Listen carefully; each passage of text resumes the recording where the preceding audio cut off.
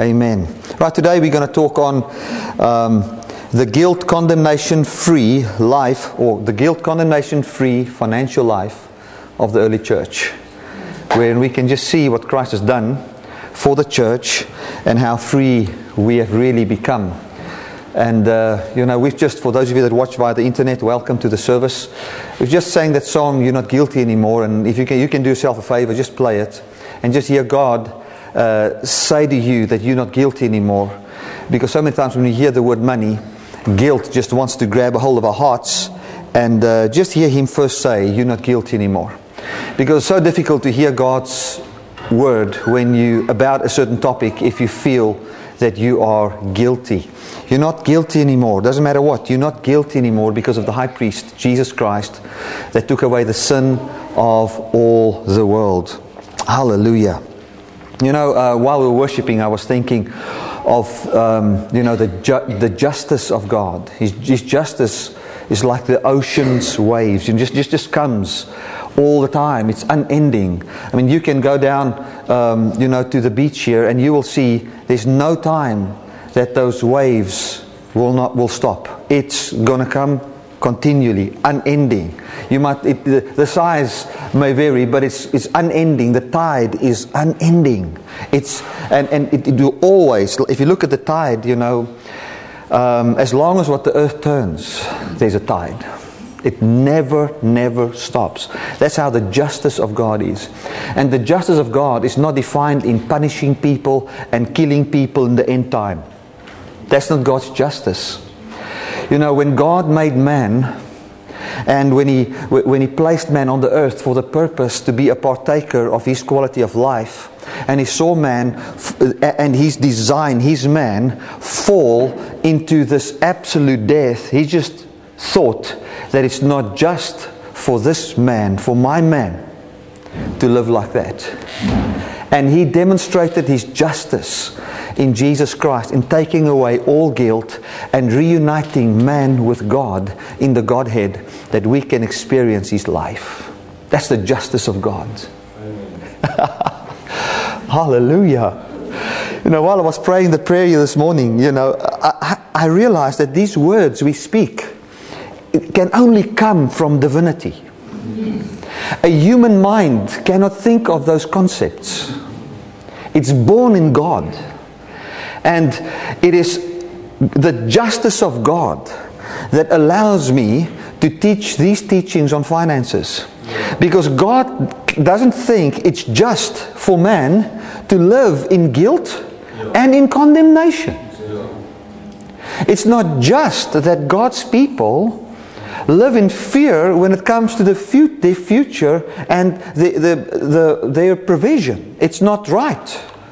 Therefore, God has included in the finished work of Jesus Christ absolute peace, absolute joy, tranquility. If you think of a pond that is, and there's no one, that absolute stillness, that peace is what you need to have when it comes to your finances. And that is not, there's no command, you must have peace.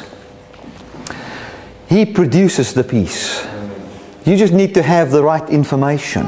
If you can hear what He hears, and you eventually can start to believe what He believes, you will have His peace. And that is His whole plan with you concerning money. And for those of you that watch via the internet, and people that maybe are here for the first time, I'm not against the law. I'm not against anything, but I'm for something. And it's like one of my Facebook friends, Gwen Lilly, she said, it's like a fish. A fish is not against walking on dry land. He's just a fish. It's outside of his nature, outside of his design to be legalistic and to function in legalism. So I'm not against something. So for all those that are pro fish walking on dry land, I'm not against what you say. I just want to be myself, and I want to preach what is natural to the human race. Glory to God. So let's start off. If you think of God's justice, sometimes it brings fear, but God's justice brings freedom. If we're going to read from Ephesians, chapter 2 and verse 10. And let me just turn there quickly. And and read it. Such a powerful verse. It basically talks about boasting in your works.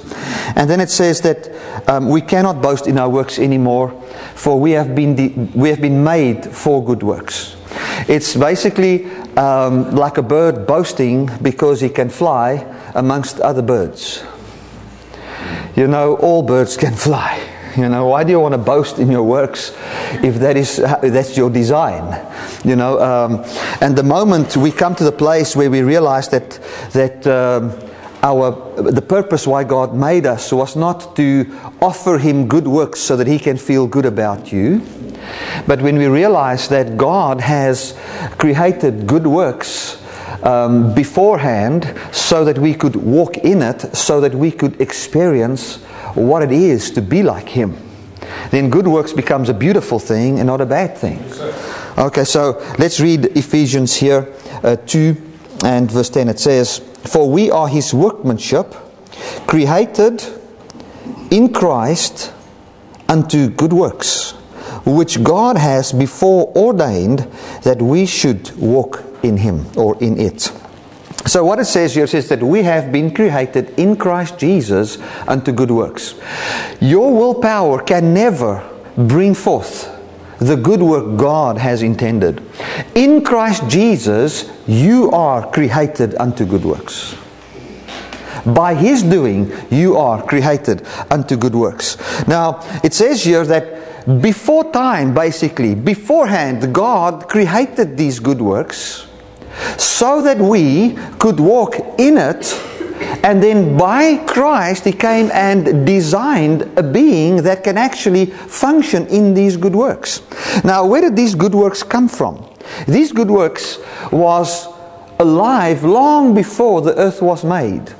The good works, like loving one another, caring for one another, having respect, being generous, having a mindset where you see the value of the other person, and it's not works orientated, where you don't judge a person based on what you've given the person, but you judge the person based on his birth, where he comes from, his origin. When you start to realize that truth was in the Godhead long before, and God lived that good works life based on who He is, based on His design. For the Father loved the Son. The Father had respect for the Son. The Son had respect for the Father, and vice versa. And these good works was alive in the Godhead. And that was how these good works was basically prepared for us. So God said that, listen man, this is the most wonderful life. This life where we could have a revelation of the value of the other person, to the point that revelation brings forth a manifestation of something called respect, or something called love. You know, this is the highest form of life. This is the highest form of life. I think I put it on Facebook, I worded it this way, is the highest form of life is not just to receive God's love, but the highest form of life is when His love you've been so loved by Him that it has formed who He is in you, so that what flows from Him can flow through you. So when you feel that what He felt when He gave His Son, that was what the whole thing is all about. It would be something like, if you like skydiving, and you really, that is the best thing there is for you, that absolute feeling of freedom, that feeling of when you stand inside the aeroplane and you jump out and you do the free fall, and it's just like, once I also jumped out of an airplane. You know, you hear nothing. It's just the wind and you. It's all there is. It's almost the only place where you can really be alone. It's an absolute peace and one day I went sailing, on Lake Malawi, and I got the very same feeling, sailing in the middle of the lake there, and it's just this wind, and you just hear the wind a little bit in the sail, and just the water breaking. It's just like this awesome freedom. Now imagine I want people to feel what I feel. it would be impossible to have them feel it without preparing a boat for them or a parachute. Because you cannot have it unless those things are present. Because how will you, unless you can, everything needs to be in place. Everything needs to be fully in place for you to have that. So God, saw another being. The Father saw the Son, and they loved each other. So when God made man and He said, this love that we have for each other, these actions of goodwill towards each other, we want other people, we want other beings to experience this. Yet there is no other being like us. So He went and He made a man in His image and in His likeness, gave him the ability to multiply, so that he could have objects on which he could bestow this love that he's experiencing from the Father. So the end goal for God wasn't just for you to act right. Acting right means nothing to God. What means something to God is when your heart overflows with what is in His heart to the point that it flows out of you. The end goal that God had for you was to experience how He lives. And the law can never produce that. The law concerning money, any form of indebtedness can never produce that. The Father and the Son don't owe each other anything. Jesus doesn't, once a month wake up with the emotion of, I owe the Father 10%. Because if it was true that Jesus owed the Father 10%, then Jesus could never feel what it feels to be like the Father, to don't have any debt. And His life could never be born from the life the Father has. So true financial freedom can only start from the platform of no guilt. No guilt. We're still going to get into the whole tithing thing, but let me just say this. In these two sessions today, I'm going to talk about your nature and how God loves you and what you've been designed for, and how free will giving and how to know where and to whom to give. Those kind of things. We're going to discuss that from the platform of a new nature and God's quality of life. If the end goal of my teaching is to take a bigger offering from the church, I've just failed miserably. I can't have this big vision in mind with, we wanted this and we wanted this and we wanted that. And then I've got the abundance of merchandise. In other words, the abundance, if those of you that heard the first teaching on the abundance of merchandise, I can't repeat it now, but I look at the abundance of things, the visions that God has given me, and now I take this abundance of vision of things and I make that the core of my heart. And now from there I teach on finances because I need it funded. My wisdom is corrupted and it is satanic. Yeah. That is what it is. You can go and read it. I don't say that. We can have all those visions. Thank God for that. In my heart there's many visions, but I can't have the abundance of visions form my belief concerning money in the church. Because it doesn't matter how pure that vision is. It doesn't even matter if God gave that vision.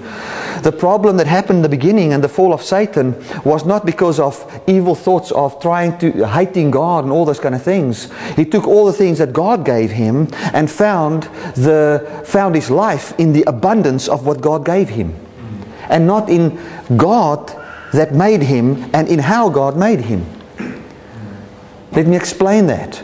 God gives people stuff. God has given you so many things. And in the beginning when God made Satan, before his fall, he was perfect. He was more beautiful than all the other creatures. And the Bible says because of the abundance of his merchandise, he looked at all the things God gave him. And then the simple verse that Jesus quoted in Luke 12, I think it's Luke 12 there, it says, a man's life does not consist out of the abundance of his possessions. Then he took the abundance of possessions that God gave him and he made a conclusion on who he was based on what God gave him.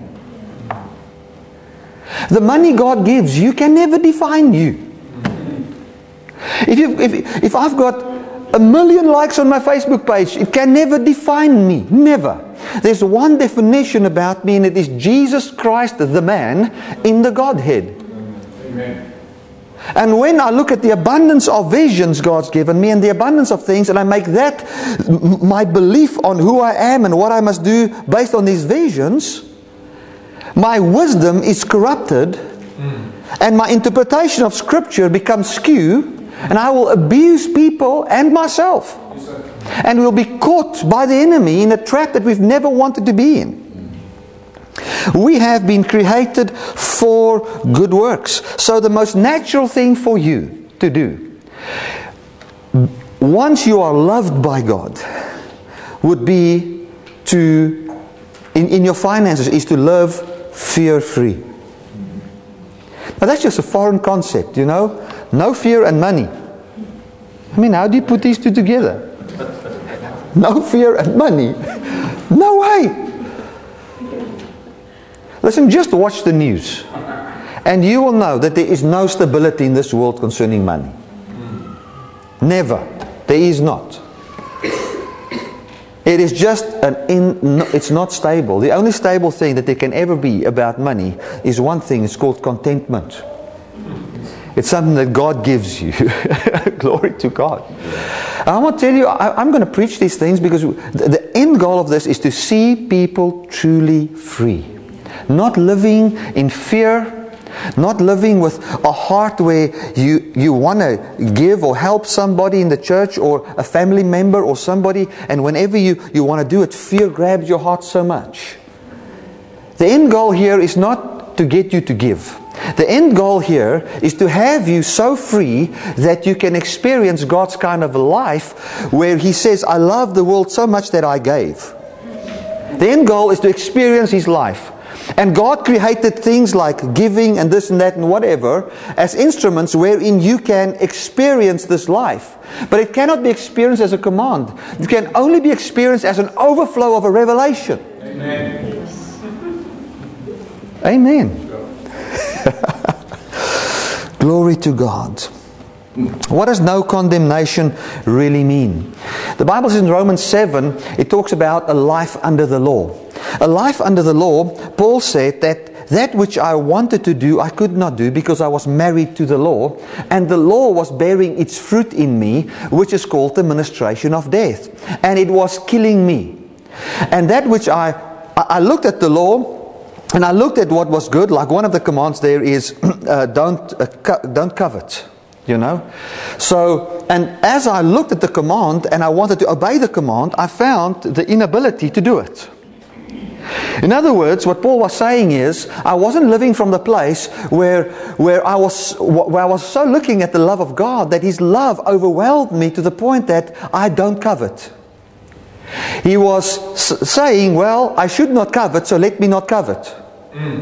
That's what he was doing. It sounds the same, but it's not the same. It's worlds. It's a God apart. That's the only way I can explain it. In the one, there's just a God missing. The Almighty is missing in the one, and the other one, God is the source of this contentment wherein you don't covet anything anybody else has because of this overwhelming contentment that took place in the revelation of your full acceptance and innocence before God. Now Paul tried to obey that law, and when he tried to obey that law, he found that he was condemned. The word condemn is a legal term. It's not the word guilt. Guilt is the emotion that is in your heart when you feel you haven't measured up. Condemnation is a legal term which is used when somebody was found guilty and then he's condemned unto a year in prison, or he's condemned unto tot 'n gevangenis. You know, he's caught he's entrapped, he can't be free. He's condemned unto a bondage. So in the early church, you know, what Paul was preaching, what we were seeing there was no condemnation. No condemnation. We felt even, we even see, that the church in 2 Corinthians 8 gave so much that it was actually example unto the rich church. And this giving that came forth was the sign of their liberty, how they have been liberated.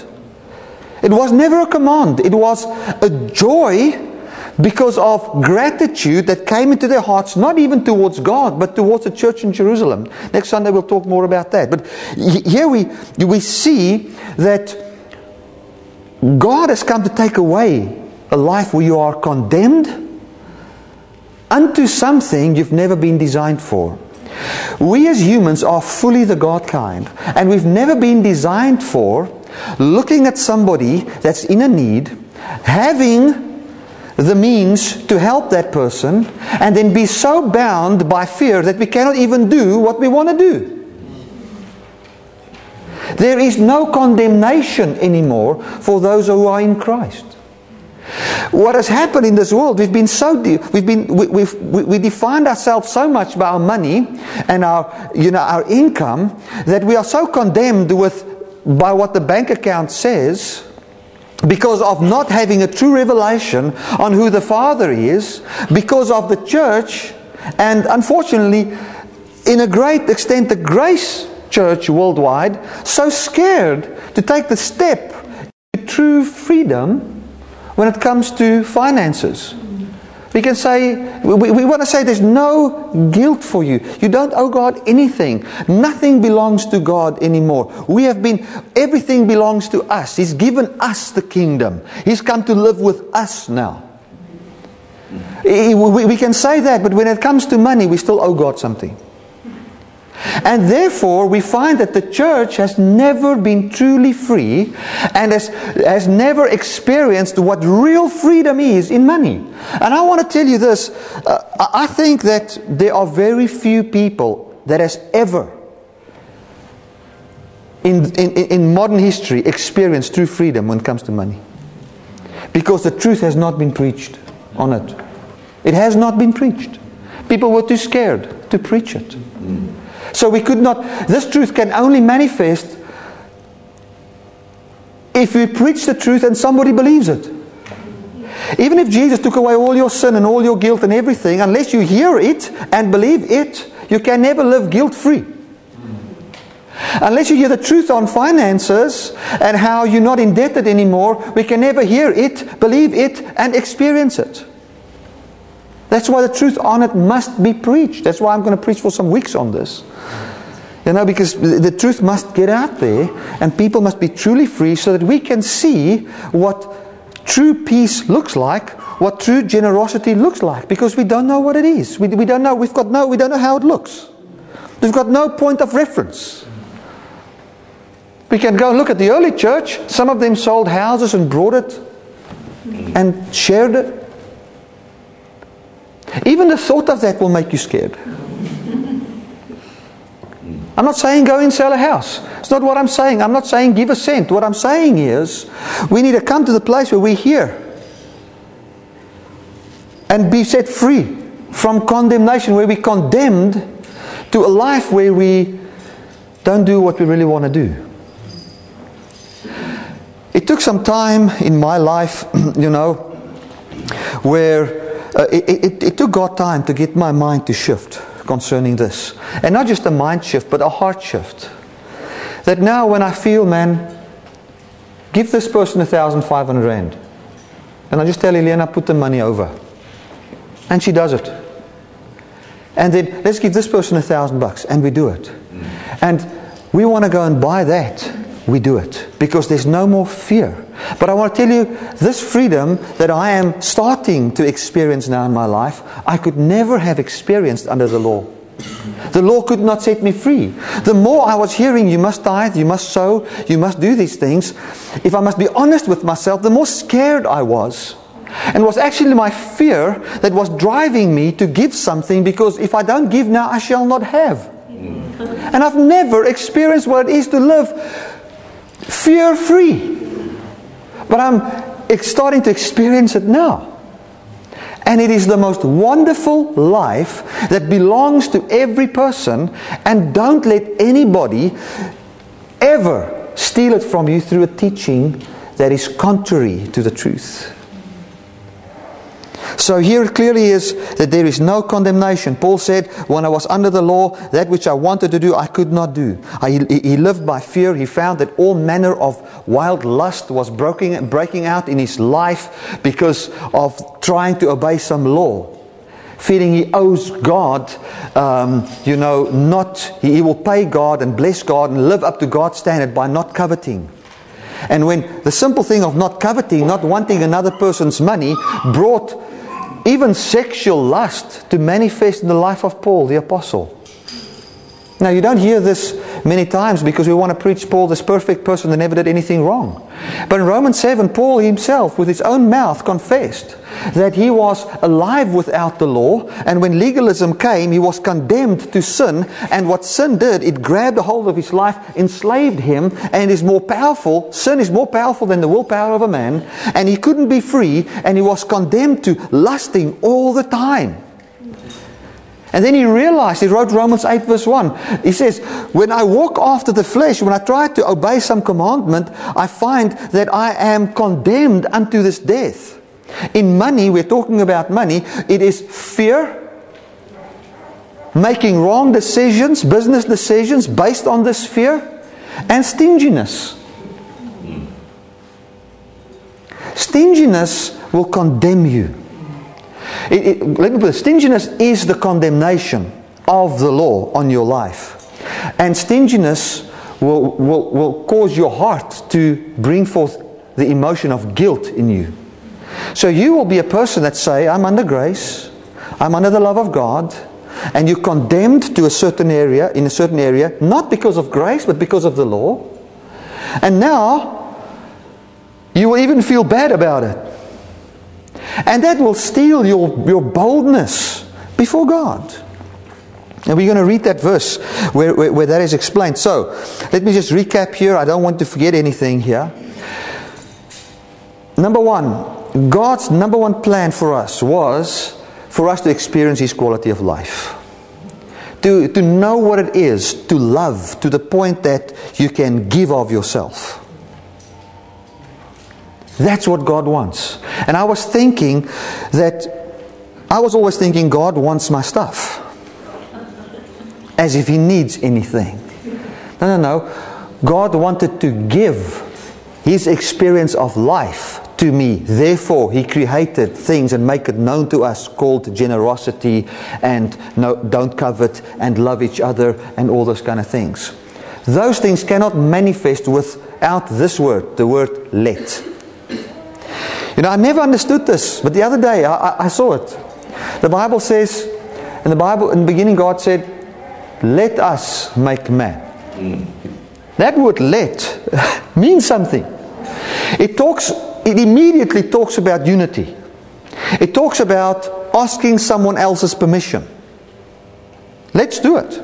It's like saying, let us, if I tell my wife, let us go away for a weekend. What I'm saying is, would it be okay with you? That's what I'm saying. Let us do this. Allow us to do this. So when the Father created the Son, or when the Father and the Son created man, the Father said to the Son, said to the Holy Spirit, let us make a man. So when the Father felt it, what He was actually wanting, He was wanting the Son to feel the very same thing. He wanted the Holy Spirit to have the very same vision and passion. And in this unity, they made a man. So now the Bible says, let us love one another, or let us be generous.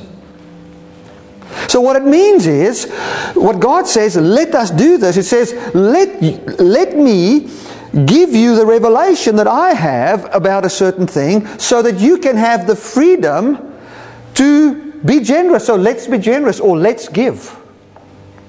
That's how giving works in the New Testament.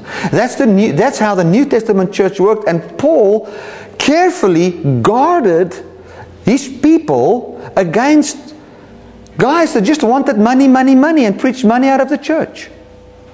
Paul even came and he said, when he preached, he said, guys, when I preached to you, you didn't give me any money.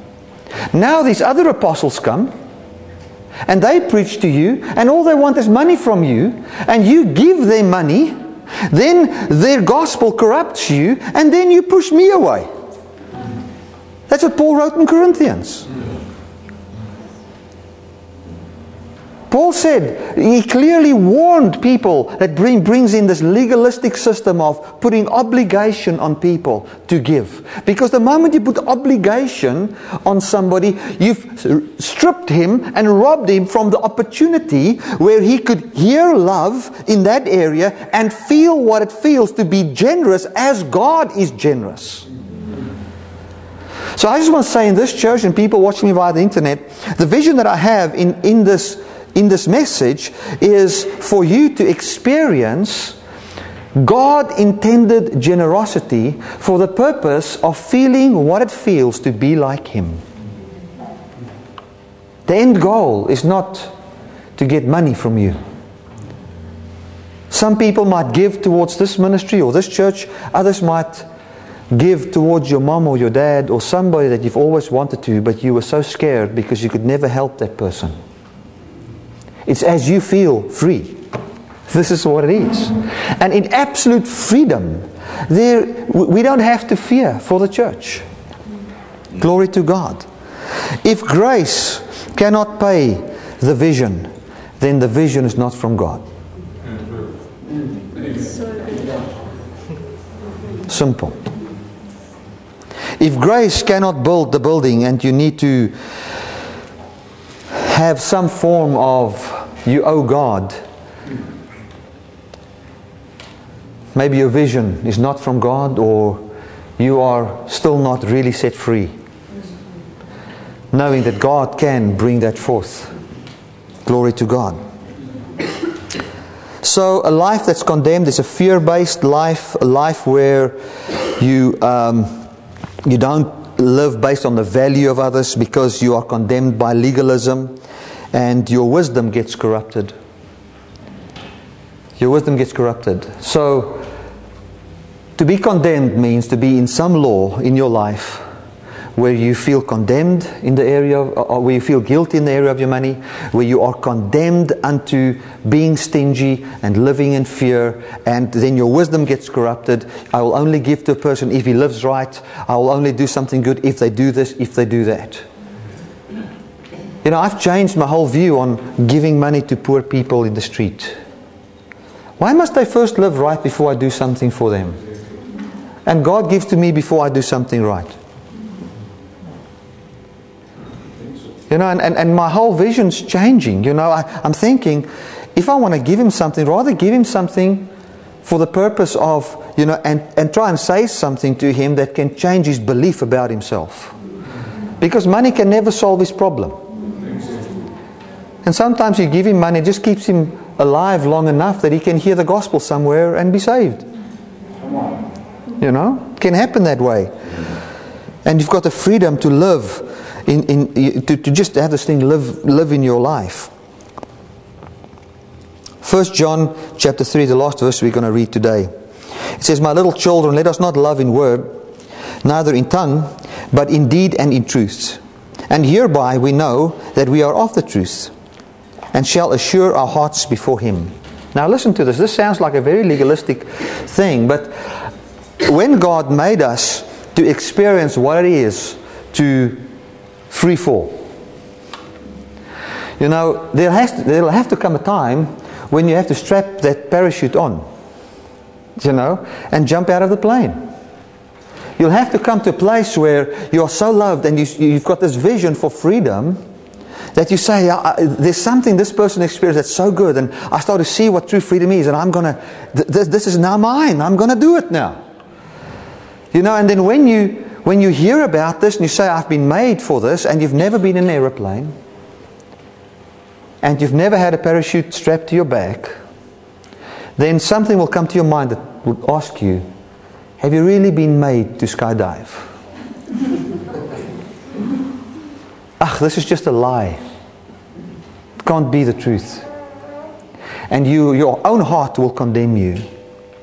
I know I'm the righteousness of God, and my works is not the final word on my righteousness. But if I would go today being the righteousness of God and having the holiness of God, and I cheat on my wife and I sleep around and I'm completely bound in pornography and molest children,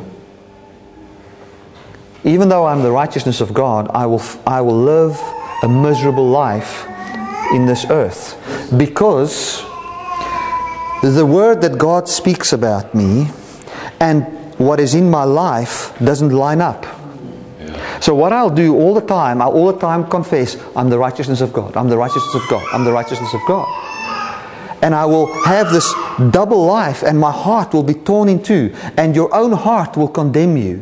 But what he says here is, let us love one another. In other words, allow. How do you allow? You allow God to love you, and you allow yourself to believe that this is what you've been created for. I have not been created for just to be loved on. I've been created for to know what it feels like to love without having any strings attached. And that's how God, what the end purpose of why God made me. To have a good friend that can feel what it feels to be like Him, and from this mutual experience of eternal life, we fellowship with each other. You know, I could go to God and say, God, it's so nice. You know, when I drive back normally after the service, and when I'm at home and we edit the program and I will play some slots of what I preached and listen to myself preach, I would say, God, that is such good stuff, man. I really enjoyed preaching that. You know, when I could feel that I could go and preach there, and I'm not there expecting something from the people, but I'm there to give. And I feel what it feels like to share this revelation. You're so excited, almost like when Bertus comes to me, or Henry comes to me with a new trick they want to do, you know, jumping off something or whatever. Oh, you know, Dad, you must come and watch this. My son builds himself a gun, shoots out fire. Says, Dad, come and watch. You know, it's like there's something inside him. And now, when you start to live this life, you've got communion in the Godhead, sharing with the Father and talking about this wonderful life. And this is what he's trying to say here. Let us love one another. It's like, let us create a man. It's God's voice to you. Let us love. Will you allow this? Yes, I allow, Father. Amen. You live in me. Let us be generous and give towards this. Let us be generous and help this poor person. Let us be generous. Yes, we do it. After it was done, you feel that life that was not just something that came towards you, but the experience of it flowing and being in you and you. And now you can communicate this with the Father. Isn't that beautiful? Glory to God. Now let's read this verse. It says, my little children, let us love one another. My children, let us not love in word, neither in tongue, but in deed and in truth. And then it says, and hereby we know that we are of the truth, and shall assure our hearts before God. Hereby, that word know is experiential knowledge. Hereby, by having this love or this generosity flow through us, we don't just have a word of that God has set me free and there's no condemnation unto, being bound to the law and sins. Hereby we can have experiential knowledge of the truth that God speaks every day. That's much different than having a command, you must love. It says, and by this we will have experiential knowledge, and our hearts will be assured before God. So like Paul said, he says, God, give us boldness to preach your gospel by stretching forth your hand to signs, wonders and miracles. The signs, wonders and miracles was not to get the apostles to believe. They prayed that long and they believed long before the miracle was there. But what happens when there's a manifestation or when we see the fruit of it, your heart doesn't come halfway through and tell you, is this true or not? You know, it's much better to live with only God's word in your mouth than having the word of Satan in your ears. You know, when Jesus was in the desert, what is a desert experience? A desert experience is when you see no fruit, yet you continue to believe the truth. Jesus was in the desert, he saw no fruit. He was called the Son of God, but he didn't have food, he had no followers, he had no disciples, he lived in the desert, he was stinking because he hasn't bathed for 40 days, and he was living in the middle of nowhere, and then the devil came to him and said to him, well, if you are the Son of God, do this, this and this. It wasn't difficult when the miracles was happening around him and when the life was flowing. Then that voice wasn't there. But once it's not there, then that voice starts to come. Now, we're not going to find our life based in the fruit, but all that the fruit does is it confirms what we believe based on what He has said. So when we say God is my provider, and you feel the unction to give something, and you say, God, my life, this life, I've come to the revelation that you are my provider, you give to me. So when I pay this water and light bill, I pay it with freedom. I don't pay it with fear. Why do you every time want to fear when you go and pay the water and lights? You've paid the last 20 years fearing, and you've always come through. So now pay it without fearing.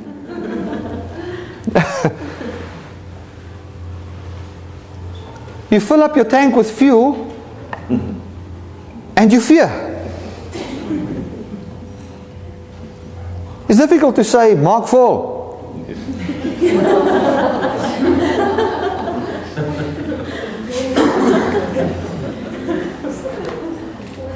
If you drive the Pajero, it's 1,300 rand to fill the thing up. So, Mark 4. Maybe you've got 20,000 rand, but you can't say, fill up. Why?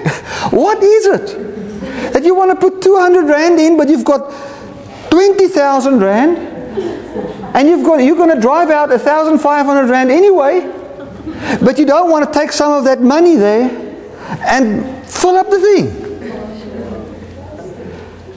Well, God, you have now set me free that I can put fuel in my car. I'm anyway going to drive more than a tank, so I can fill it up.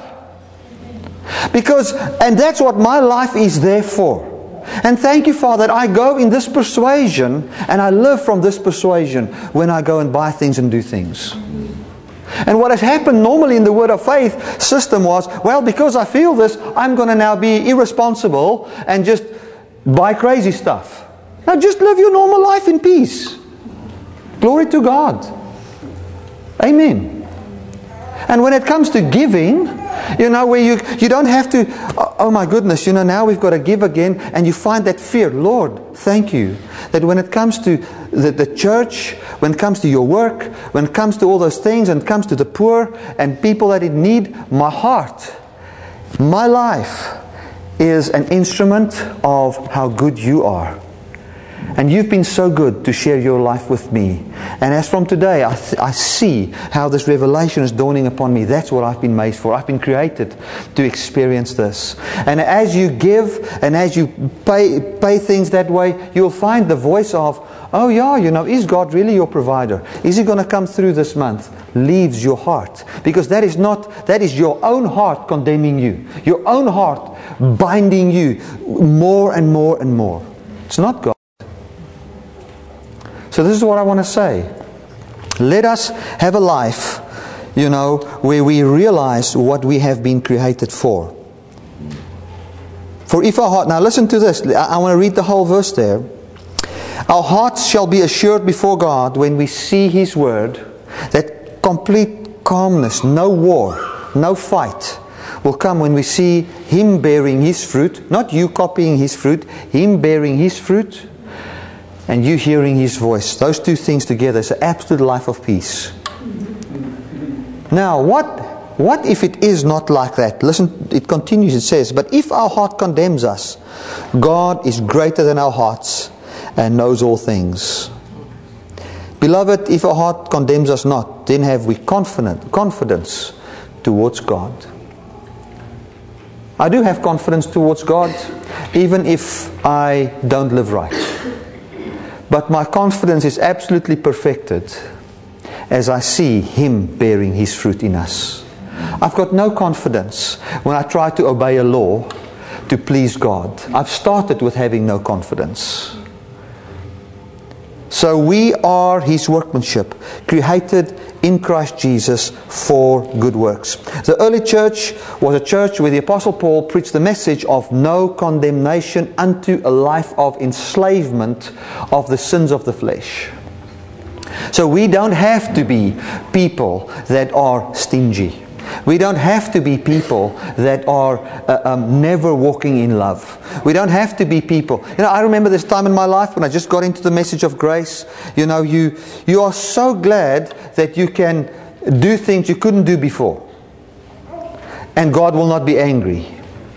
And you live in a rebellion. And you're upset, with the old thing. And from that anger you basically live. And that life is not a good life.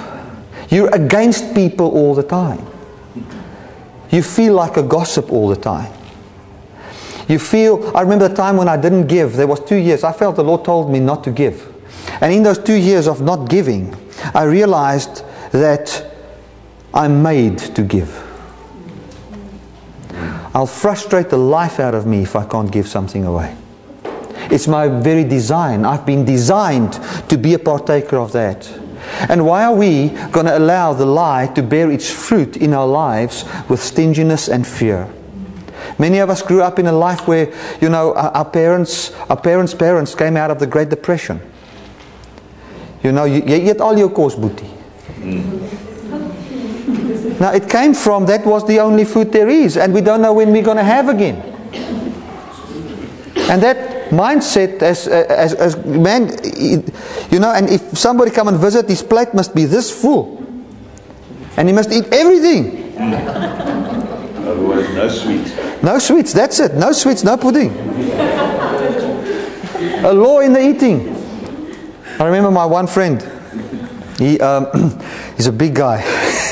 So he went to this farm and they did that to him. So Dirk van Rensburg. So he ate all the food. It wasn't farm people. They lived actually in Klerksdorp, or in Ventersdorp. These people, they came from the farm, live in town. And so the oom there is a big guy, very strong guy. And he says, "What is your kos?" And he gave it. And so Oom Eldred gave the food, so you eat, So he ate all the food. And then after eating the food, the oom comes with another plate. And he ate it all. And then, this is what, and then the oom said this. He says, you're full when you sit at the table, 4 fingers, and when the table moves. That's it. He ate all the food. And then they came to him with pudding. "Do you want pudding?" He didn't even answer anything. He just went like this. And that's a residue of the old, depression years. And we grew up in a house where you must save everything, and you're actually bound. God is free.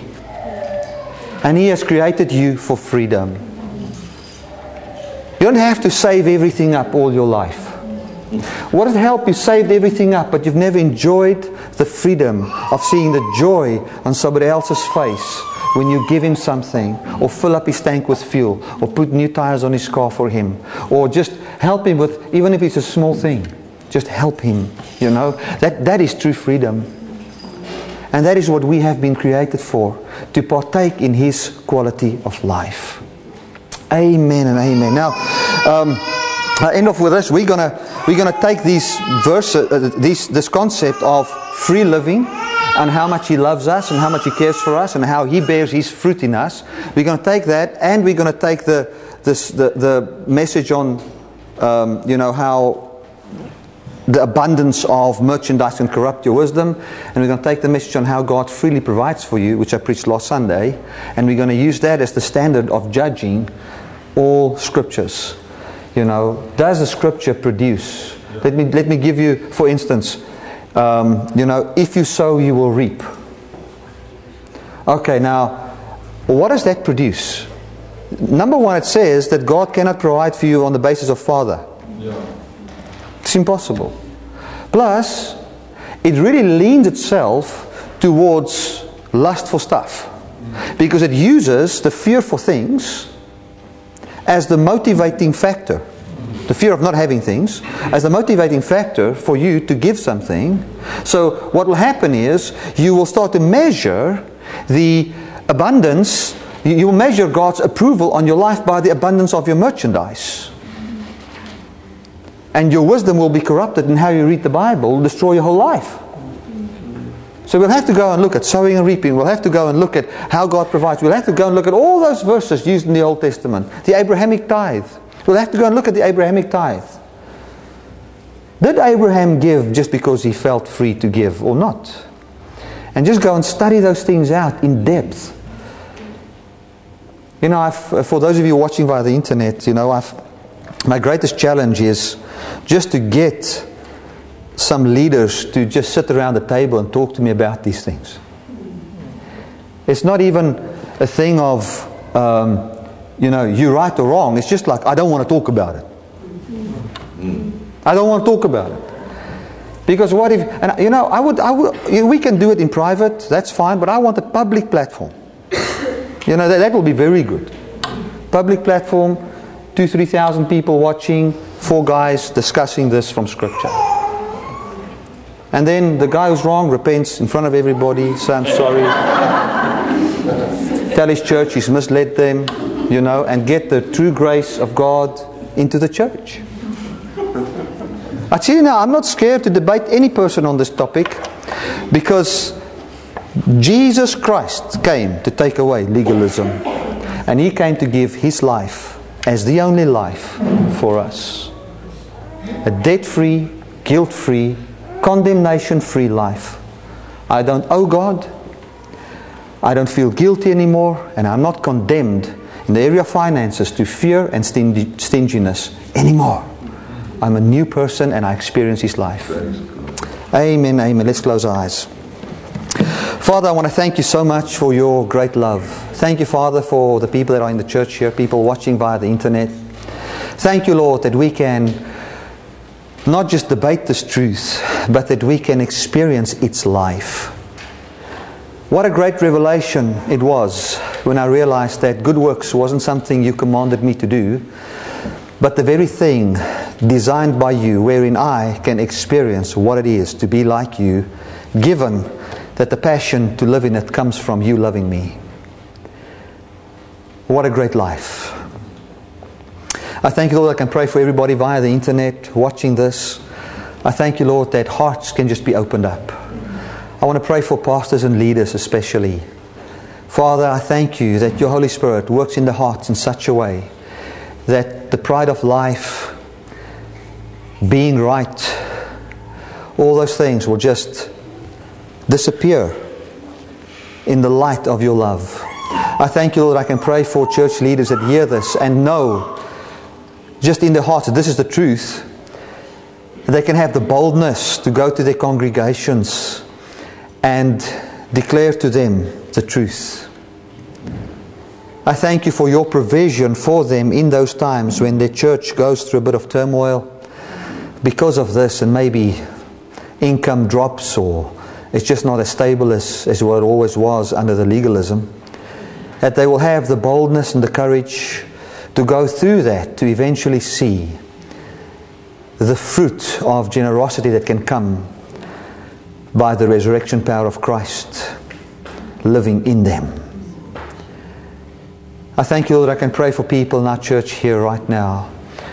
I don't even want to pray and say, provide for them, God. That's just who You are.